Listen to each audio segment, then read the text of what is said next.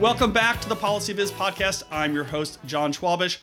I hope you're having a nice holiday season. You're staying healthy and staying safe. On this week's episode of the podcast, I am very happy to have Tom Mock join me. Tom works at RStudio and is obviously very active in the R community. He runs the Tidy Tuesday experiment or program or initiative, whatever you'd like to call it. And you should check that out. We're going to talk about it in this week's episode of the show. Tom has also developed the GT package in R, the Grammar of Tables, which if you know anything about my work, anything about my writing, you know I'm more and more interested in how we design really good tables. And having a package, a library in R that enables us to do so in better and easier ways is, I think, a huge step, a huge advantage for those of us who are working with data and trying to communicate data. So we talk about all the sorts of different things that Tom does at RStudio. We talk all about these different programs and initiatives. And of course, we talk in depth about Grammar of Tables. So I hope you'll enjoy this conversation with Tom Mock. And here is that discussion. Hey, Tom, good morning. Welcome to the show. How are things? Good morning. It's good to be here. Things are great. Just got back from a little break at RStudio. We had the weekend off and a couple extra days for Labor Day. Nice. And doing anything super exciting, super fun? I know you're not like going into indoor stadiums and rock concerts and whatever, but... Yeah, a few days off was nice. We moved recently, so getting settled into our new home and enjoying the outdoors has been a big chunk of our time. Lovely. Well, thanks for coming on. I'm really excited to have you on the show. I think we did a conversation a little over a year ago, I think. It's sort of the beginning of the pandemic where we talked about a lot of the work that you're doing at RStudio. You did a talk for some folks over at Urban about the tables work that you've been doing. So it's been great. And I'm excited to share all the work that you've been doing with folks who are listening. So I want to start talking about your work at RStudio. I know you recently got a big promotion. You're a big guy now. And then I want to talk about, I guess, three main things. So your work at RStudio, you're managing, organizing, facilitating Tidy Tuesday, and then also the Grammar of Tables stuff, which, as far as I know, is like the only place someone's actually like thinking about doing tables better, which is kind of amazing if you think about it. So, so that sort of sets everybody up. Why don't we start about RStudio? So how long have you been there? What's your trajectory been like? What have you been working on? Yeah, absolutely. So I joined RStudio at the middle of 2018, straight out of PhD school. Started on their customer success team, which was mainly like working with existing clients and helping them use our software and open source data science tooling. As you kind of mentioned and alluded to, I just got a promotion to be customer enablement lead. So still kind of working the same space, but just thinking at a bigger scale rather than working with individual customers, the entire customer base. So thinking about documentation, some of the training we do, some of the educational initiatives, just overall, like what is the user experience and kind of how are they learning how to use our software and external software as well. Right. And just for folks who don't know, how big is RStudio? Like how many people do you have there? Yeah, I think we're at like 180 people now. So, some people call it a startup. Some people call it a tenured company, been around for a little over 10 years at this point. So been around for quite a while. So a good company that I've enjoyed working with for 3 years. Yeah. That's great. That's awesome. So let's start with Tidy Tuesday. Yeah. These community projects are really valuable, I think, to lots of different people for lots of different reasons. So maybe we could start by having you talk a little bit about the background of it. And then maybe your I was going to say day to day, but it's really like week to week. Like, how do you manage it? How do you think about organizing the whole thing? Totally. Yeah. So Tidy Tuesday was kind of born out of something I was doing and something I was working with in grad school. So I joined what was called the R for Data Science online learning community midway through, I think, 2017. And, I was trying to learn R. I was trying to bump up my skills in R as a statistical programming language and as a data science skill set. So learning with the community, and part of that was, we wanted to connect mentors with learners. How do you do that in a scaled fashion? Otherwise, you have 100 learners with one mentor, and it doesn't work. Right. So the idea was like, okay, well, we can do like a weekly project. There's other things doing that. There's things like Makeover Monday that's great. There's Workout Wednesday. There's other kind of storytelling with data community, people were already doing a similar idea, but a lot of those were kind of emphasized around specific software suites. Right. So there wasn't really one that was like, oh, here's how to like learn with R or learn with open source data science. So we're like, okay, we can do a similar thing, new data, make sure that there's an article associated with it so you get the context and that you're able to learn and see everyone's code. So launched it in April of 2018 and kind of gangbusters since then. It's been, I don't even know how many thousands of people, but around 120 or so people contribute every week, and multiply that out by 3.5 years, and that's what you're going to get out to. So yeah, I mean, that was kind of the beginning. As far as like organizing it and growing, a lot of it was kind of natural in terms of like my role has really been aggregating the data, cleaning it up, providing the script to bring it in, and then just saying, have at it. It's pretty open-ended intentionally. And what the community has done is built on top of it to extend it further, like aggregating, the visualizations people have created, aggregating the code, doing their own screencast, doing live video, podcast. There's all sorts of things that have built out of it that aren't my work, just the community building on top of it. Right. So when you think about this idea of teaching people R at scale, like, do you think this is the way to do it? Is it community? I mean, I will say, and I've written about this in the past, like, I have an urban colleague who's really, great at R. And I said, Aaron, like, can you sit down with me for 2 days and just like teach? Because I had tried some of those like massive online courses, like Andrew Tran at the Post had done one. It was great. But like 3 days in, I'm like, I don't have time for this. So like, what's your take on that? No, I mean, my persona that I'm teaching to primarily is a business professional, someone not in an academic setting. Right. So that's a different persona than, say, a college student, a high school student, or even a grad student. You don't have the time to dedicate, from 9 to 5, I'm learning, or from 9 to noon, I'm learning, and 12 to 5, I'm doing my lab work. It's just a different persona. So for me, like, I think that focusing on just-in-time learning, better documentation, project-based learning is really effective for that, user population, because it's solving the problem they want to solve. They're not necessarily like, if you think of like this random adult trying to learn a project, they're not saying like, I'm ready to learn all of data science using R. They're like, I have an Excel file that's too big to open with Excel, and I need to graph it or something like that. Or I've got, a statistical suite I need to run, and I don't know how to run it with SPSS or Systat or whatever. So I need to use R that has everything built in. So aiming at that, it's like having something like Tidy Tuesday, where specifically for graphing or exploratory data analysis, here is a moment in time with a data set that might be interesting to you, and there's 100 examples of how people attack the problem. That's the core idea. It's a project. It's scoped, and it has hopefully useful data. And over time, there's different data sets that people might contribute to. So some people have biology, some people have sports, some people have political data.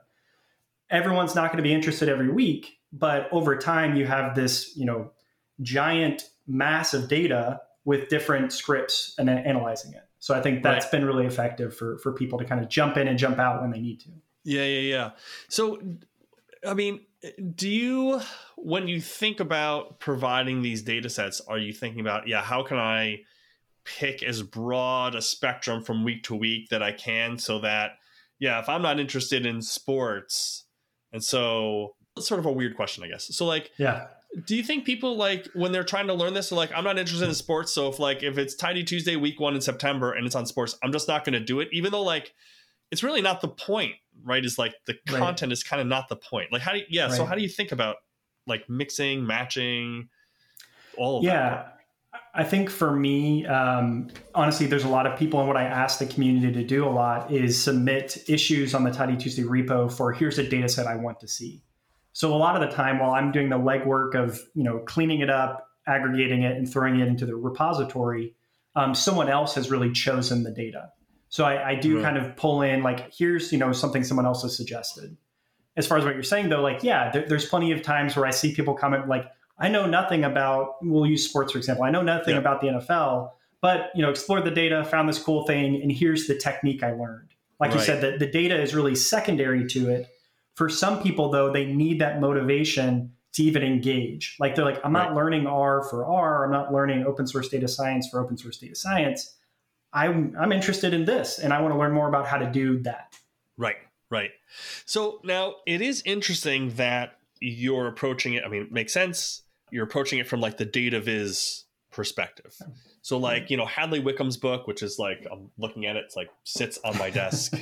Hadley and Garrett's book starts like chapter 1 is like on data viz, right? It doesn't start with data cleaning, doesn't start with regression analysis.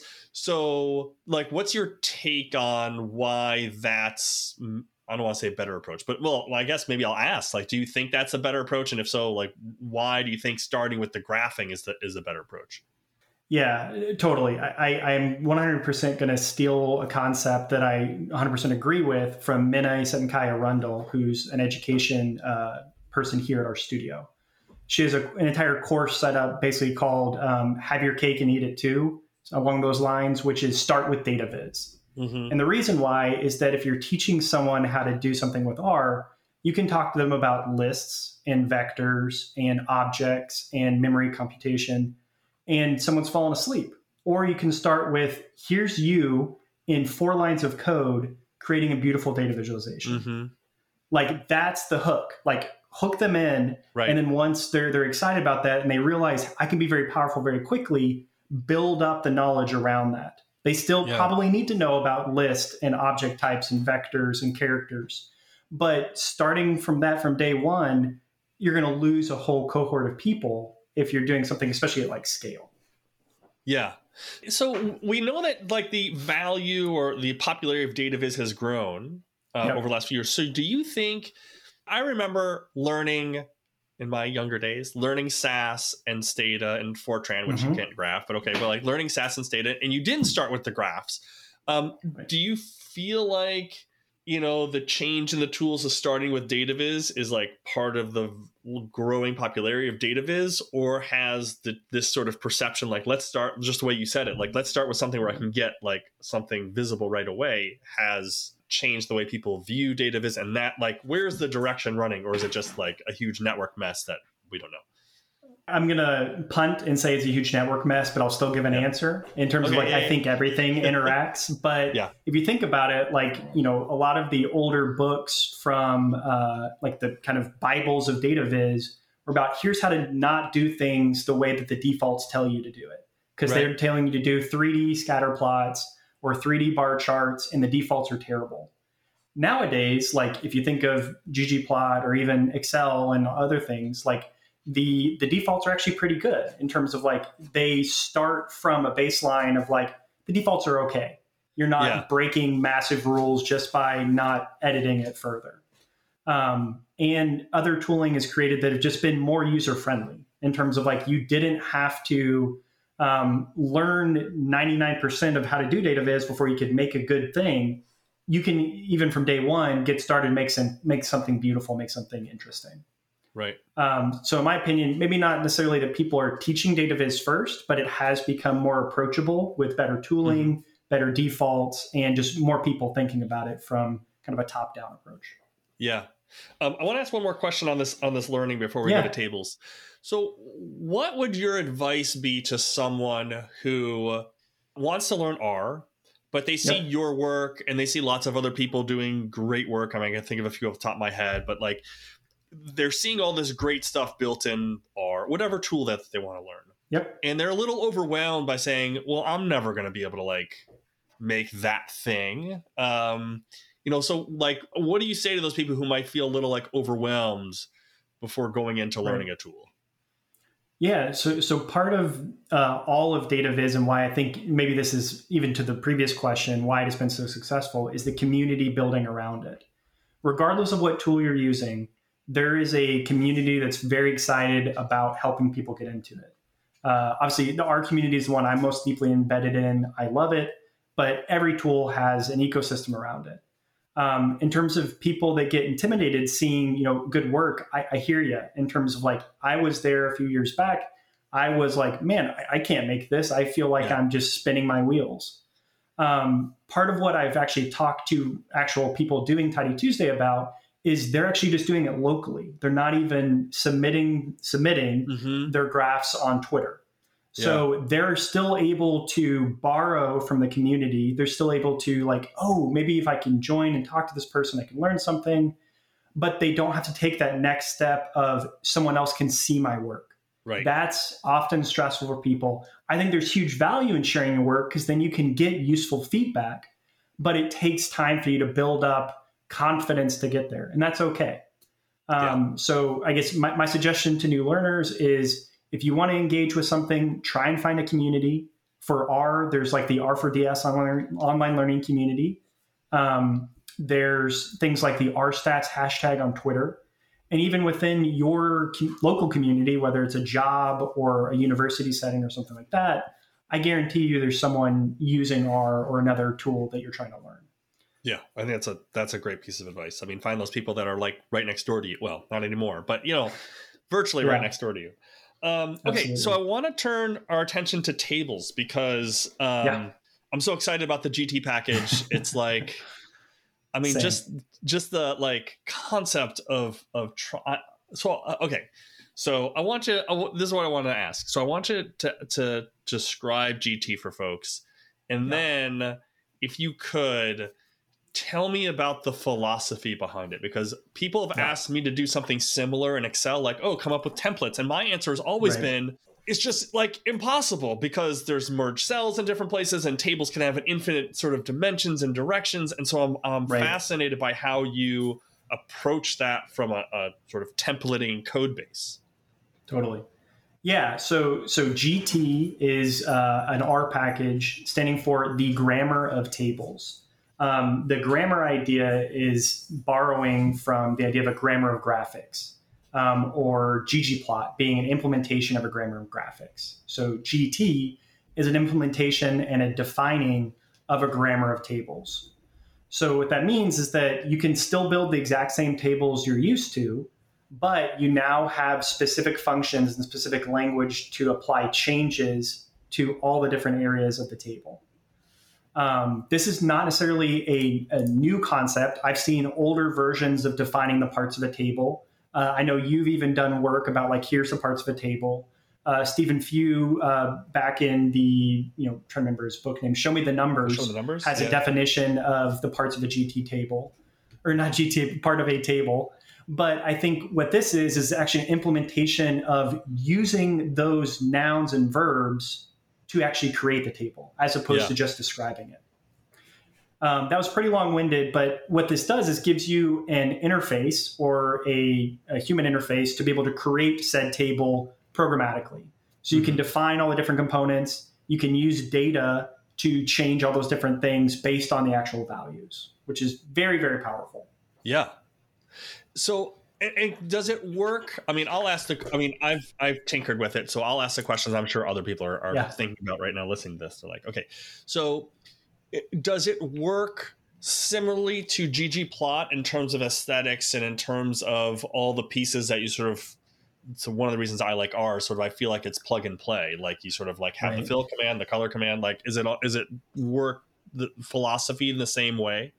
Yeah. So I will say that at a very detailed level, we'll go way back, then come forward. Yeah. ggplot basically creates a massive list of different things that are being changed.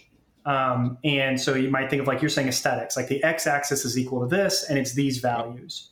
GT works in a very similar way, where it says the cell bodies or the table body, the actual values, here are their different labels in a list. Here are the actual values in a list. Here is the formatting in a list applied to those values. So if you look at it, it's literally just list on list on list. That's really hard to write, though. So what it provides is, like you were saying, instead of aesthetics, you have things like cell's body, which would be like, rather than mapping the aesthetic of axis, x equals some variable, map the table body to these cells. So it's going to build the table up, but then you can actually apply your aesthetics or whatever according to the different components. So cell body, column spanners, column labels, the title, subtitle, the stub head. You can define all those different parts either programmatically or manually. I see. So if you have, let's just say, you're going to have data by state. Let's just say, let's say percent of the population of men, percent of the population of women in each of those states. You've got, and then if you wanted to have a spanner across that said gender or something like that, you would define that through the spanner column component. Exactly. You would say basically the function would be something along the lines of spanner column label. And you would say, I want to apply it on column of gender and or male and female in this case, or however you wanted to put it, or non-binary. Right. And then that would create the column label as a spanner or column spanner across those two labels. Right.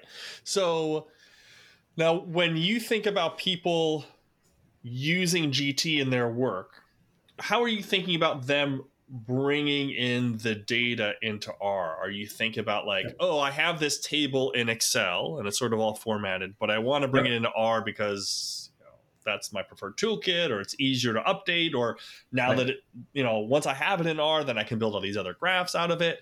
And so in that case, when you have these spanner columns or you have these grouped rows or whatever, like, how do you think about working from one input into GT? Yeah. So GT accepts basically a data frame, which in R is essentially a tabular data format. So GT doesn't care how that data gets in. It could be pulled from a web API. It could be scraped from HTML. It could be brought in from Excel. It can be brought in from SQL in a database. Yeah. All it has to be is in a tabular format in terms of in a data frame or a tibble in R. Then it can just be passed into GT and it knows what to do with it. Once the tabular format is inside GT, then you've created a GT object. So you can make edits to it. And when it prints, it actually prints the table. It doesn't print the data. It prints the formatted table every time. Right. Okay. So where do you see GT going? So like, as with ggplot, there's always, all packages, there's always these updates. So like where do you see GT going over the next, whatever, year, 2, 10, 12?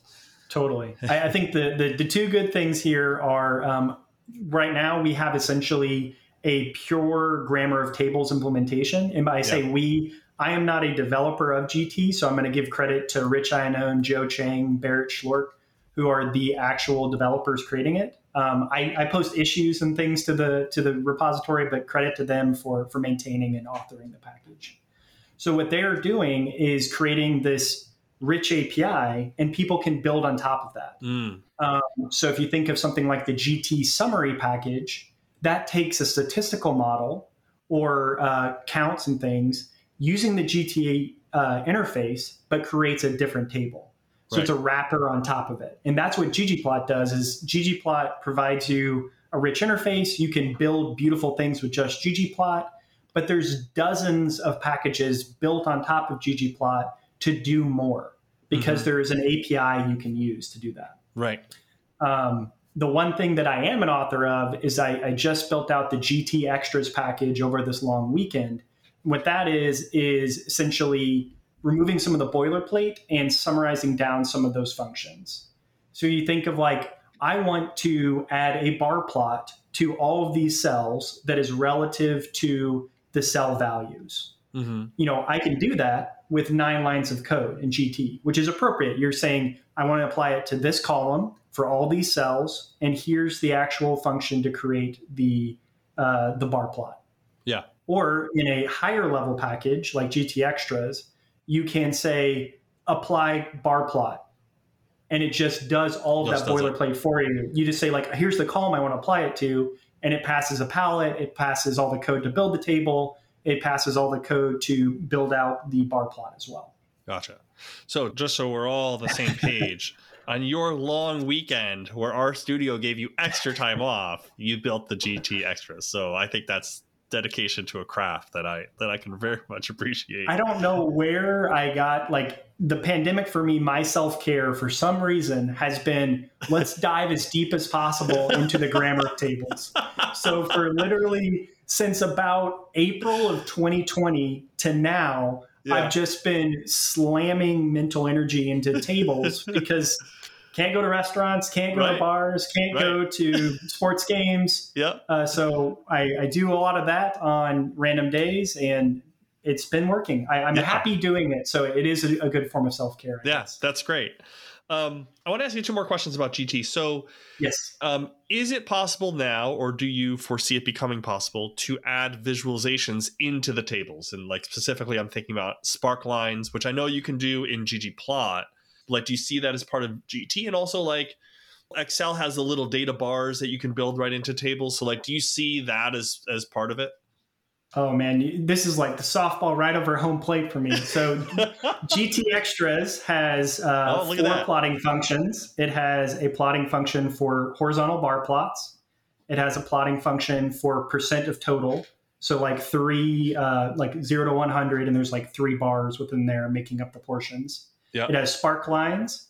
And for your little stacked points, there's a win-loss plot, which is styled after the Guardian. They do like a vertical pillar that's green for a win in a sports game, and a vertical pillar that's red and slightly subset as a loss. And a tie would be a gray dot in the middle. So all of those are built into GT Extras. Now, that being said, you can still do all that with GT, because that's what I'm doing, is just writing code on top of GT. So GT for any row can accept a ggplot or any image. So if you can create an image, you can post it in line. And so that could be SVG or PNG, whatever you want to create. But GT alone, absolutely, it can build anything into there. That's awesome. And just so people know, like, we didn't set that up beforehand. That softball was not predestined. I want to ask one last question for you. So like tables they do get less attention in the data viz field. And you mentioned Stephen Few's book has a really long chapter on tables. I have a chapter on tables in my book. A good chapter. Oh, thanks. So like, is it just because tables aren't as sexy as like a dot plot, or like we use so many tables all the time? Like we use tables before we even get to the graphs a lot of the time. Absolutely. I think that my hot take is that people are actually creating tables with a lot of the data viz they use. If you think of like a horizontal bar plot, that is just a table that happens to have a horizontal plot inside of it. And you can do the similar things where a table can have 6 values and plots a 7th. And that's very, very valuable for here is the data visualization showing the trend or the overall shape of the data. But here are the raw values showing lookup values that you can also associate. It's really, really hard with a actual graphic to encode 5 or 6 different things. You start doing color, shape, opacity, how dark the color is, how light the color is. You can get in these spots where it's really hard to interpret. That's really easy for a table to do. You just put the numbers in there. Number there, But, I know we're at time here, but the idea is that with a table, people haven't spent as much mental energy into making good ones. So all people see are like, oh God, I don't want to show that. That's a terrible table. If you apply similar techniques like a better data to ink ratio, if you use things like your book in terms of 10 table rules or rules from Stephen Few's book, you can actually like make beautiful tables and get tables that people want to see.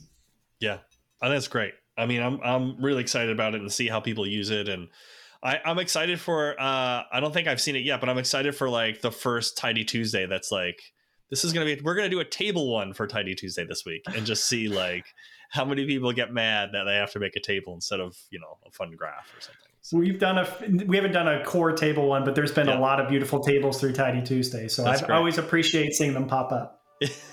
That's great. Well, Tom, thanks so much for coming on the show. Congrats on the promotion and congrats on the GT package. It's really great. I'm excited about it. So thanks a lot. I appreciate it. Thanks for having me, John. Have a great week. And thanks for everyone for tuning into this week's episode of the show. I hope you learned a lot about RStudio and about Tom's work, and I hope you'll go check out the GT package in R. It's a great addition to your R toolkit to make better and more effective tables. So enjoy your holiday season, another episode or 2 coming up before the end of the calendar year. So until next time, this has been the Policy Viz podcast. Thanks so much for listening. A number of people help bring you the PolicyViz podcast. Music is provided by the NRIs. Audio editing is provided by Ken Skaggs. Design and promotion is created with assistance from Sharon Satsky Ramirez. And each episode is transcribed by Jenny Transcription Services. If you'd like to help support the podcast, please share it and review it on iTunes, Stitcher, Spotify, YouTube, or wherever you get your podcasts. The PolicyViz podcast is ad-free and supported by listeners. If you'd like to help support the show financially, please visit our PayPal page or our Patreon page at patreon.com/policyviz.